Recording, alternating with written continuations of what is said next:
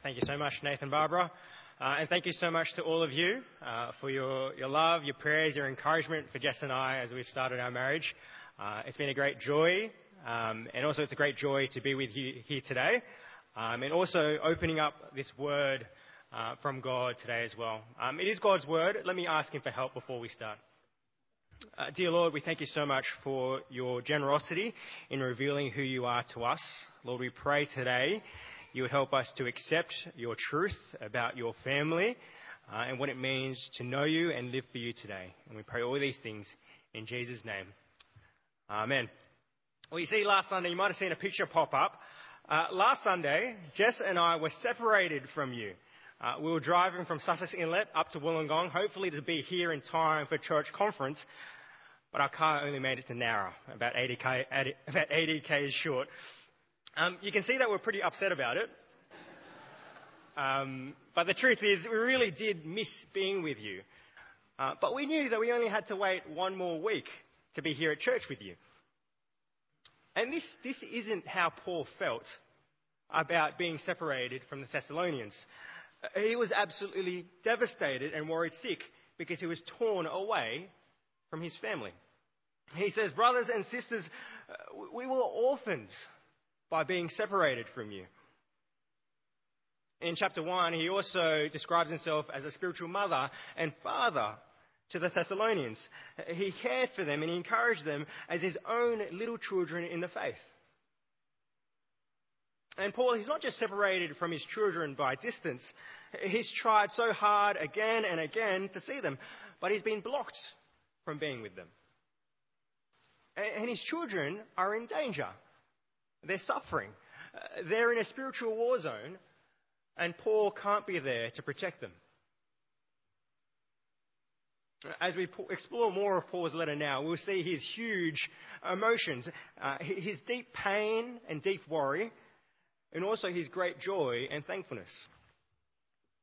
We'll explore this passage in 3 points. Firstly, be concerned for the faith of your Christian family. Secondly, be encouraged by the faith of your Christian family. And finally and thirdly, pray for the faith of your Christian family. Firstly, be concerned for the faith of your Christian family. The Thessalonians, they're very young Christians. It's only been a few months since Paul first preached the good news of Jesus to them, and when they first started following Jesus. They've also been treated badly because they follow Jesus. And they don't have very much detailed teaching about Jesus or what it means to live for Jesus, because Paul, he was forced to leave them just after a few weeks by people who hated Christians. And Paul, he is so desperate to see and know that his children are living out their faith and love and not turning away from following Jesus. He says in verse 17 and 18, read with me, but brothers and sisters, when we were orphans by being separated from you for a short time, in person, not in thought, out of our intense longing, we made every effort to see you. For we wanted to come to you. Certainly I, Paul, did again and again, but Satan blocked our way. When Paul says we and us, he's talking about himself and his co-workers, Silas and Timothy. Paul, he's the writer of this letter, so I'll be mainly talking about Paul. And we see that Paul, he's been separated from the Thessalonians in person. He's about 500 kilometers away in Athens. But he was still with them in thought. He was constantly thinking about them and praying for them. But he couldn't bear being separated from them in person. And that's why he made every effort to go and see them again and again. But every time he tried, Satan blocked his path. We don't really know what Satan blocking the path looked like, but what we do know is that Paul desperately wanted to be with them, but he couldn't. Why was he trying so hard to see them? Well, he tells us in verse 19, he says, what is our hope, our joy, or the crown in which we will glory in the presence of our Lord Jesus when he comes? Is it not you, Thessalonians? Indeed, you are our glory and joy. Paul's greatest hope is for the Thessalonians to be with him as part of God's family when Jesus returns. To be there when Jesus returns, this means they need to stand firm in faith and love. And Paul, he knows that he can help them stand firm in their faith and love if he can go and strengthen and encourage them by teaching them God's truth. You see, Jesus' return is the big theme in Paul's letter to the Thessalonians. The Thessalonians, they did believe that Jesus was the Son of God. He lived in this world. He died on the cross to save sinners. He rose again from the dead and went to be with God the Father in heaven. And that one day, Jesus would return from heaven into this world. The Thessalonians were waiting for Jesus to return, but Paul thinks they need to refocus on Jesus' return because this is the most important time every person has to be looking forward to. Why? Because Jesus' return will be a time of judgment. Everyone will be judged. Those who have stood firm in trusting and living for Jesus will receive eternal life. Those who have rejected Jesus and not lived for him will go to eternal death. There is no more important time than when Jesus comes back. So Paul, he is encouraging the Thessalonians to set their focus on when Jesus returns. Year 12 HSC exams, they started last week. Imagine you're a parent and your daughter or son has a big exam coming up. Some of us don't have to imagine that hard. And maybe they're not really focused on their exam. Maybe they're more focused on looking at their phone or going shopping. What would you do? You would be loving them by saying, hey, this exam, it's important. It would be good for you to study and try your best. And here in Thessalonians, Paul is talking about something so much bigger than Year 12 exams. He's talking about the ends when Jesus comes back and the time when everyone will be judged to eternal life or eternal death. And Paul's focus on Jesus' return, that's a real challenge to me. At the moment, I feel like my focus and my hope can simply be caught up to the ends of my college assignments or looking forward to when Jess and I move to Wollongong. But here we see with Paul and Thessalonians, our great focus and hope needs to be on when Jesus returns. Because that's when all of us will be judged either to eternal life or eternal death. Paul, he is so concerned for the faith of his spiritual children. But he couldn't be with them, and so in his desperation, he sent Timothy. Chapter 3, verse 2 says this: "We sent Timothy, who was our brother and co-worker in God's service in spreading the gospel of Christ, to strengthen and encourage you in your faith." Paul, he didn't send Timothy to make sure that they were physically safe or to make sure that they had enough money or food. He sent Timothy to strengthen and encourage them in their faith. Because their faith is what will give them eternal life when Jesus comes back. Strengthening and encouraging. Strengthening is about resisting temptation and pressure. The Thessalonians, they're facing a lot of temptation and pressure to stop following Jesus and go back to worshipping idols like everybody else. Timothy, he's there to strengthen them so they will keep living for Jesus. And encouragement, that speaks about being comforted. Comforted in knowing and believing that trusting Jesus really is the right way. It really is the way to eternal life. And it's also encouragement to keep growing in faith and love. In verse 3, Paul says he knows that they're facing trials. In fact, when he first preached to them the good news of Jesus, he said, we're going to face trials. We're going to suffer, and you're going to suffer too. It wasn't a surprise when Paul was first forced to leave the Thessalonians by people who hated Christians. And it wasn't a surprise that the Thessalonians were also suffering because they were living for Jesus. Paul, he told them they were going to suffer because it was the truth. And also because knowing about our trials and suffering ahead of time helps us to prepare and stand firm. But we see in the text that knowing that the Thessalonians are facing this suffering, it makes Paul desperately worried. He fears the worst in verse 5. He says, "I was afraid that in some way the tempter had tempted you and that our labours might have been in vain." The tempter Paul is talking about is Satan. Paul, he knows that Satan is real and that Satan has real power. Satan is working to oppose the work of God's people, and he works to tempt Christians to stop living for Jesus, to take them away from eternal life. When we think of Satan today, we can't be naive and ignore that Satan is actually working in our world. Satan does have power, and he does tempt people away from following Jesus. But also, we can't place too much emphasis on the work of Satan to take away from our own responsibility to resist sin and do what's right. In other words, when we do something wrong, we can't just say, "Oh, Satan made me do it." We recognize that Satan has power and that he wants us to stop following Jesus. But more than that, if we trust Jesus, we know that we're on Jesus' side.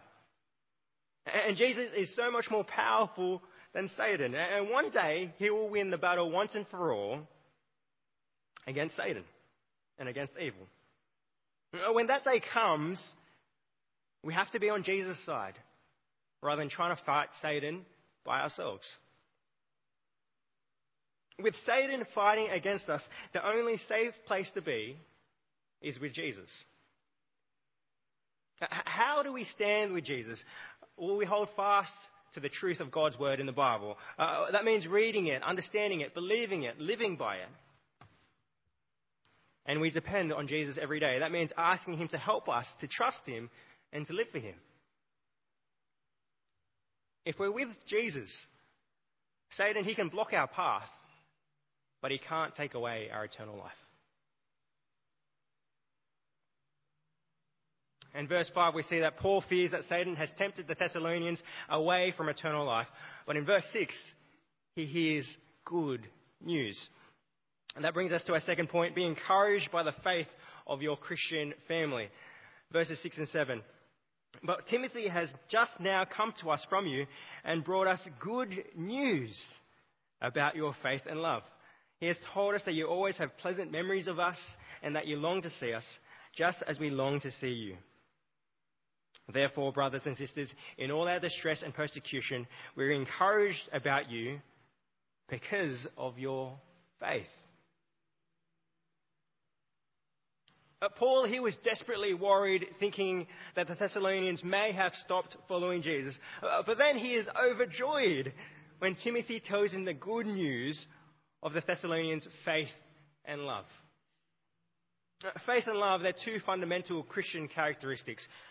Faith is believing and trusting in Jesus, and love is the evidence of that faith. Loving God, loving your Christian family, and loving others. And this is an outstanding moment. You see, when Paul says good news in verse 6, he's using the same word that's often translated gospel, which means the good news of Jesus. That's the message of Jesus that has the power to rescue anyone who believes in it, rescue them from sin and death to eternal life. And that's how the word's translated in verse 2 when Paul mentions Timothy as a co-worker in God's service, spreading the gospel of Christ. So why is this an outstanding moment? Well, when Paul says Timothy brought him good news of the Thessalonians' faith and love, this is the only time that Paul uses his good news word for something other than the life-saving gospel message. Hearing that the Thessalonians are standing firm in faith and love is gospel to Paul. Not the gospel, but gospel nonetheless. Such wonderful good news that the Thessalonians are continuing to trust and live for Jesus despite all their suffering. And Paul says more in verse 8. He says, "For now we really live, since you are standing firm in the Lord." For now we really live. Do you know those times when you feel alive again? Maybe you have this experience, amazing experience in nature, or when you fall in love, or when you feel an intense thrill. We say, I feel alive again. You see, Paul isn't simply saying, oh, that's nice. They're still Christians. Paul is saying, I was so worried. It's as if I was dying because I didn't know if you were still trusting Jesus with all the troubles that you're facing. But now I know you're trusting Jesus and loving God. Now I can breathe again. I feel alive again.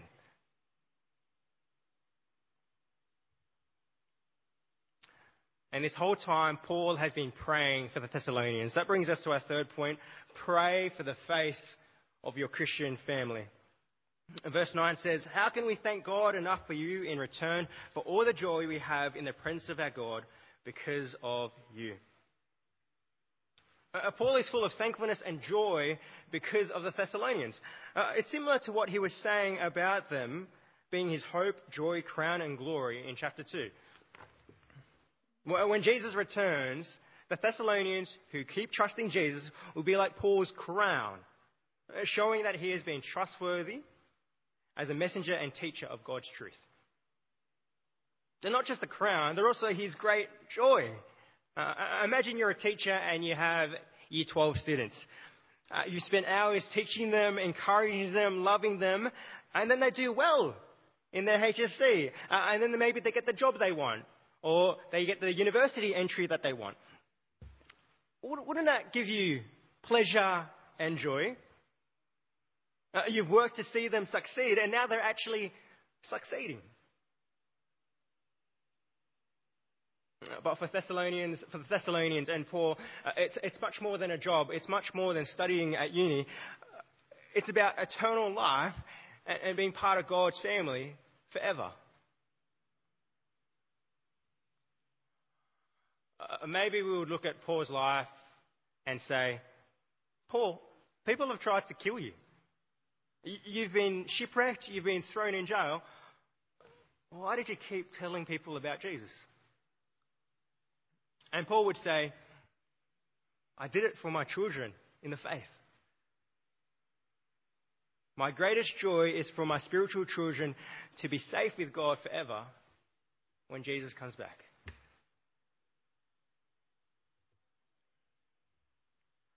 And Paul continues in verse 10. He says, night and day we pray most earnestly that we may see you again and supply what is lacking in your faith. The Thessalonians are still baby Christians. There's a lot lacking in their faith. If you send a young adult to live out of home, they're probably still lacking a few life skills. But what if we left toddlers to care for themselves? Wouldn't we be desperate to go back to them and supply what is lacking in their understanding of the world? I have found this picture. This guy's got a whole carrot in his mixing bowl. He clearly needs help. Wouldn't we run back to them and try to teach them how to read and write, how to avoid bad people? Well, really, we'd want to stay with them as long as we could until they could care for themselves. And Paul, he wants to supply what is lacking in the Thessalonians' faith. He wants to be with them and try to help them overcome anything that would take them away from living for Jesus.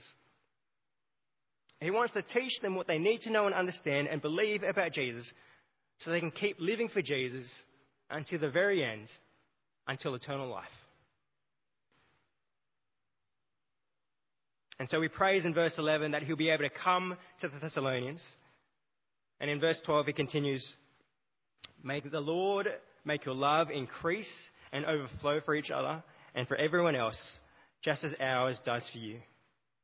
May he strengthen your heart so that you'll be blameless and holy in the presence of our God and Father when our Lord Jesus comes with all his holy ones. He prays they will grow in love, the expression of their true faith. He prays they will be holy and blameless before God when Jesus returns. And we know that Paul's big focus is on when Jesus returns. He's saying if Jesus returns tomorrow, or in 10 years, or in 2,000 years, I'm praying for you to be standing before God holy and blameless, so that you will have eternal life and not eternal death. Paul's prayer, it's a model for our prayers. How do we pray for ourselves and for each other? You see, even in Wollongong, the devil is prowling around like a lion. Satan, is prowling around like a lion. There are so many temptations to stop us living for Jesus. So friends, brothers and sisters, please pray for yourselves. Pray for each other. Pray for me to stand firm in faith and love, to be holy and blameless before God when Jesus comes back. And as I've been reading and thinking about this passage, I've been convicted of how I need to take time to ask you about your faith and love. Asking questions like, what's helping you to trust Jesus this week? What's making it hard to trust Jesus this week?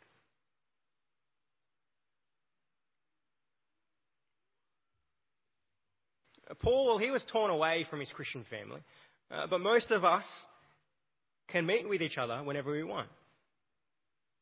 And when we're apart, we can call and message each other. So friends, it's up to us to treasure all the opportunities that we have to be with each other. On Sundays, in our growth groups, and wherever else, to strengthen and encourage each other in our faith and love. Jesus really is coming back. So let's do everything that we can to be standing together, holy and blameless before God, when Jesus comes back. Please pray with me.